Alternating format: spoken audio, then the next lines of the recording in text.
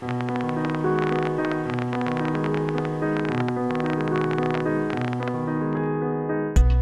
is From Our Neurons to Yours, from the Wu Tsai Neurosciences Institute at Stanford University. Each week, we bring you to the frontiers of brain science to meet the scientists unlocking the mysteries of the mind and building the tools that will let us communicate better with our brains. Today, brain-machine interfaces.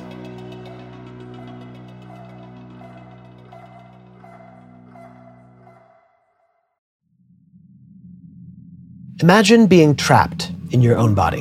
You can think, you can feel, but you can barely move. You have things you want to say to the people around you, but your mouth won't form the words. Or imagine you still can move, but your mind no longer works the way it used to. Everyday thinking is slow and exhausting. Familiar memories are locked behind closed doors. These scenarios may sound like nightmares, but they're common experiences for the many people living with brain or spinal cord injuries. The numbers may surprise you. The CDC estimates roughly 1 in 50 Americans, in other words, 2% of the population, is living with a disability as the result of traumatic brain injury. As we've seen again and again on this show, there's a huge amount of work the brain is doing for us without our awareness. So even partial losses of function can be devastating. And historically, our ability to help people with brain injuries has been extremely limited. But this is finally beginning to change. There are 2 primary reasons we may be at a turning point in neurology. First, we simply know more about the brain than ever before. While mysteries still abound, we are making ever more progress in pinpointing the functions and interactions of key brain regions and circuits. Second, advances in machine learning, like those that are driving revolutions in AI, are allowing scientists to find patterns in complex neural data and begin to decode the inner language of the brain. The combination of these factors is opening the door to develop effective brain implants to directly treat neurological disorders. This week's guest is at the forefront of this field. Jaimie Henderson is a neurosurgeon whose lab is developing some of the most advanced brain-machine interfaces in the world and leading exciting clinical trials to bring these advances to patients. Jaimie, thank you so much for coming on the show. My pleasure. Thanks for having me, Nick. And I'd love to start by talking about a study that's been in the news recently. So traumatic brain injury is one of those things that for many years it's been sort of received wisdom that once the brain's damaged, there's very little we can do directly to repair it. People can work through physical therapy to bring back some function, but the actual damage to the brain was thought to be too complicated to directly repair. But in this new study with your collaborator, Nicholas Schiff, you showed that this may not always be the case. Before we talk about what you did, can you help us understand a little bit about how severe the long-lasting symptoms of brain injury can be? What do these patients experience as a consequence of their injuries? Yeah, brain injury is very under-recognized, in my opinion. The suffering that some people go through, even after having recovered to a stage where they're able to go back to work or back to school, interact normally with friends and colleagues to some extent, they still know that they're not the same person that they were before the injury. And interestingly, since this study was published, we've gotten lots and lots of emails, as you might imagine, from people who are in the same boat, who people look at them and say, hey, you've recovered great, you should be very happy, but they know that there are still significant deficits in the way that they interact with the world. As an example, someone who might have been going to graduate school prior to their injury may now no longer be able to read more than a few sentences before having to give up without being able to put those thoughts together into a coherent whole. One of the examples from this study was a young woman who had had a brain injury 18 years earlier. She hadn't read a novel since that time. After the deep brain stimulator was placed and activated, she read 3 and was able to retain them, follow the plot, and it was a complete change in her ability to process information. It really is something that we haven't been able to treat very well. There are really no good treatments for brain injury. And so this is really one of the first interventions to show some promise and some hope for these patients. Well, that's really remarkable, the level of improvement that these patients see. And as you say, there's just nothing else. So let's get into it. Could you describe the device you implanted? What does it look like and what is it doing? How is it controlled? Yeah, so we're using a standard deep brain stimulation device. It consists of a pacemaker-like device that's implanted in the chest, and then 2 electrodes, one placed on each side of the brain. These are 1.2 millimeters in diameter, so about the size of a large pencil lead, and they go to a target pretty much right in the center of the brain in an area called the thalamus, which is about the size and shape of a walnut. And the target that we're aiming for is about like an almond shell. So it's a very small target deep in the brain. We then anchor those electrodes, those wires, to the skull, and then they're tunneled via an extension from the scalp down to the chest and connected. And the stimulator, runs all the time. It's continuous stimulation. But for these patients, because the point of the stimulator is to increase their level of attention and arousal, we want to turn it off at night because we don't want to keep them up and keep them sleepless. So you have to have a little bit of break from the stimulation. And so we turn it into a cycling mode where it's on during the day and then off at night. Wow. So you say this is a standard deep brain stimulation device, and so you and others use a similar device for patients with Parkinson's, right, to sort of reactivate parts of the brain that become inactive because of that neurodegenerative condition. But in this case, you're activating a different part of the brain that you think is impaired or suppressed after people experience traumatic brain injury. So why do we think this is improving the patient's symptoms? You're not just overdriving the brain, right? You think this is something that is involved and is impaired after brain injury. That's right. Yeah, and this is one of Dr. Schiff's real contributions to our understanding of brain injury. He's dubbed this the mesocircuit theory. Okay. And the idea is that in a brain injury, there's been disruption to some of the normal connections, and oftentimes that's rather a diffuse disruption. But those connections aren't completely severed. They're just downregulated. So there's a feedback loop between the outer part of the brain, the cortex, and the thalamus, this deep structure that we're targeting. And this circuit is self-reinforcing. And so with reduction in the input to the cortex from the brain injury, the cortex then in turn gives less input to the thalamus, which in turn gives less input to the cortex. So the entire circuit just sort of winds down. It's like turning down the dimmer switch on a light. And so what theory is, well, by stimulating this particular target in this particular pathway, we can maybe turn that dimmer switch back up again and allow people to engage those circuits in ways that they hadn't been able to do before. That's really amazing that you can now target this brain-wide networking defect with an implant and have it sort of ongoing and see these huge improvements. I mean, some of the quotes, we'll include links in the show notes. I mean, some of the things that you heard from these patients was really remarkable. It's restoring their ability to live and work. And I do want to manage expectations here for listeners a little bit. This study was a proof of concept with 5 patients, but now you're planning a larger clinical trial. Is your hope that this could work for a wide range of people with brain injuries? That's the hope.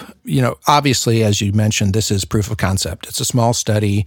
It was open label, meaning it wasn't really blinded. We tried to do a blinded portion to try to see if there was any placebo effect. But interestingly enough, a couple of the patients refused to participate in that blinded portion of the trial because they had either, 1, had their stimulator accidentally deactivated, or 2, purposely deactivated the stimulator. And in both cases, they were unhappy with the results of that. And so they said they didn't want to have it turned off again. So they were clearly getting benefit from it. But again, as you said, manage expectations. This is a small study, and so that remains to be seen. It is just remarkable, even with a proof of concept study, that we now have the ability to diagnose that a brain circuit's not performing in the way that it ought to, and tweak it and really see benefits for patients. And I have to say, Jaimie, this was all the more impressive to learn about because it exposed me to a whole other area of your work that I hadn't been as familiar with, because I mostly know about your other transformative work for patients with neurological disorders. I'm talking about the work that you've been doing for more than a decade with Krishna Shenoy, developing a completely different type of brain implant to help restore language to people who can't speak due to paralysis. And for listeners, tragically, Dr. Shenoy passed away last year after a long battle with cancer. And we can never do justice to everything that Krishna meant to this field, but I want to do our best in the short time we have on this episode to talk about the impact of this work and what it means for people who have lost the ability to speak due to various forms of paralysis. Let's start by stepping back a little bit. When people envision a speech prosthesis for someone with paralysis, most people probably still think about the physicist Stephen Hawking and his computerized voice. I wonder if you could tell us sort of where the clinical state of the art has been, what's available to most people right now, and how the approaches you and Krishna and your collaborators have developed are different from that. Yeah, so you mentioned Stephen Hawking and his interface. That's a very old device, and Professor Hawking had many offers to upgrade that system and to make it better. But this is really illustrative of assistive technologies in that he said he was used to it. He knew how it worked. He didn't want to try something new because he already was comfortable, even though the system itself was quite limited. And this is what happens oftentimes is various assistive technologies are developed, they're deployed to people with particular conditions, and then they go in the closet because they really can't use them. They're inconvenient or bulky or have some other problems or issues. And that's true of many of the assistive technologies today for people with communication disorders. They range from things like eye trackers, which allow people to either spell words out by looking at a particular part of the screen and then blinking or moving a muscle if they're able to. There's the very old-fashioned way of having an assistant scan a finger across a letterboard and then blinking when that person reaches the letter that you want to spell. I'm sure many listeners are familiar with the book, The Diving Bell and the Butterfly, which is the story of the former editor of Elle magazine who had a brainstem stroke and was left unable to move anything except one eye. And he wrote the entire book using that method. So there really are limited options for people with communication disorders. Some of them are actually pretty clever and quite good, but we need more. We need to be able to hopefully one day allow people to communicate at speeds and accuracies approaching that of what we're doing right now. Yeah, I mean, we had a previous episode with new faculty member Laura Williams where we talked just about how effortless and natural speech is for us usually. And so imagining the effort that would have to go into operating one of these systems it's hard to imagine if you haven't had to do it or see it. Absolutely. So could you talk a little bit about the brain implants you have been using in these studies for developing a better way of allowing people to communicate directly using their brain activity? What are those implants and what kind of activity are you reading out? Yeah, so maybe I'll just start by emphasizing that this has been a lengthy process. Krishna and I started working together in 2006, and we started our laboratory in 2009. Since that time, we've been working towards better devices for restoring movement and communication for people. And we started off translating the work that he had done in the non-human primate lab. So that's arm reaches, so using arm reaches to direct a computer cursor. And so we were able to demonstrate that in our human research participants. The next stage was to try to address complex multi-joint movements, so things like handwriting. And then finally, the next stage was to get to the speech decoding work that we've both been recently doing. So just to emphasize that it's been a laborious, stepwise process, making these systems better and better.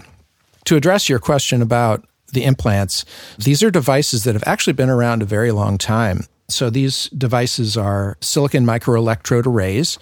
They're of various different sizes, and they can come in various configurations.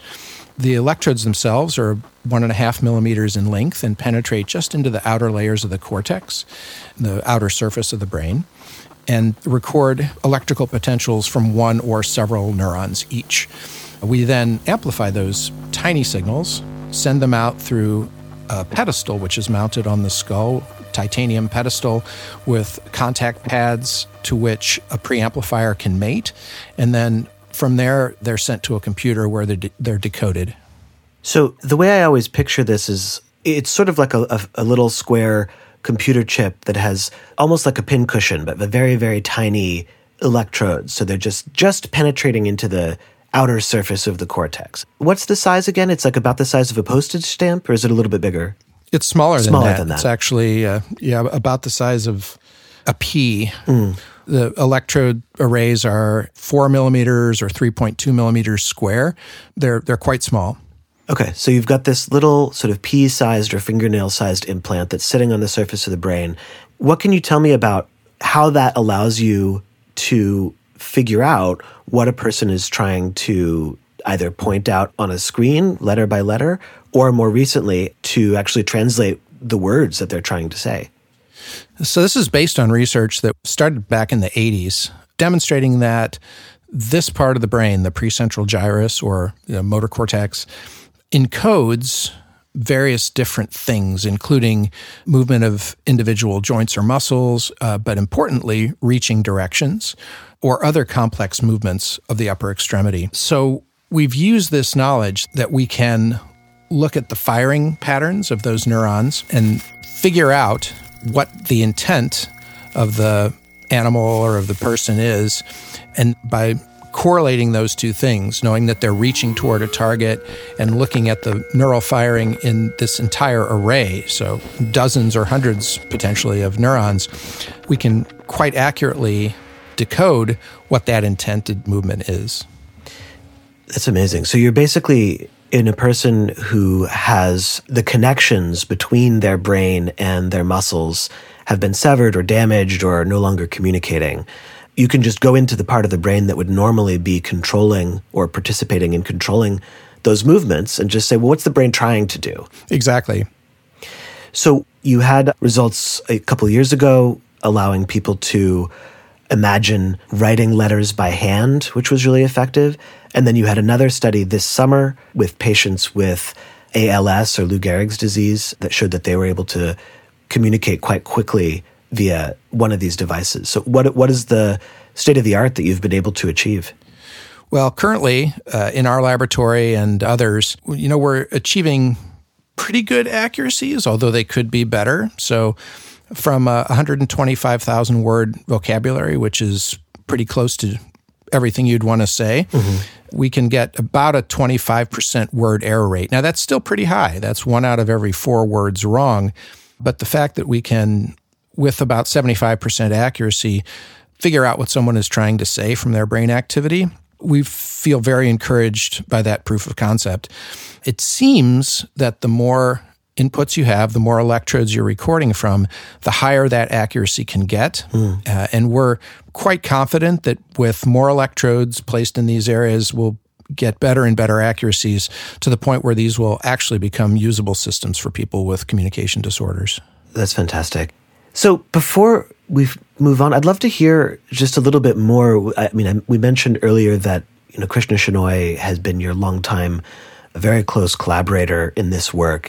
I'd love to hear a little bit about how you and Krishna complemented each other to advance this field. Krishna was trained as an electrical engineer. You're a neurosurgeon. How did your collaboration bring you to the frontiers of neuroscience? The collaboration with Krishna was truly a wonderful experience for me.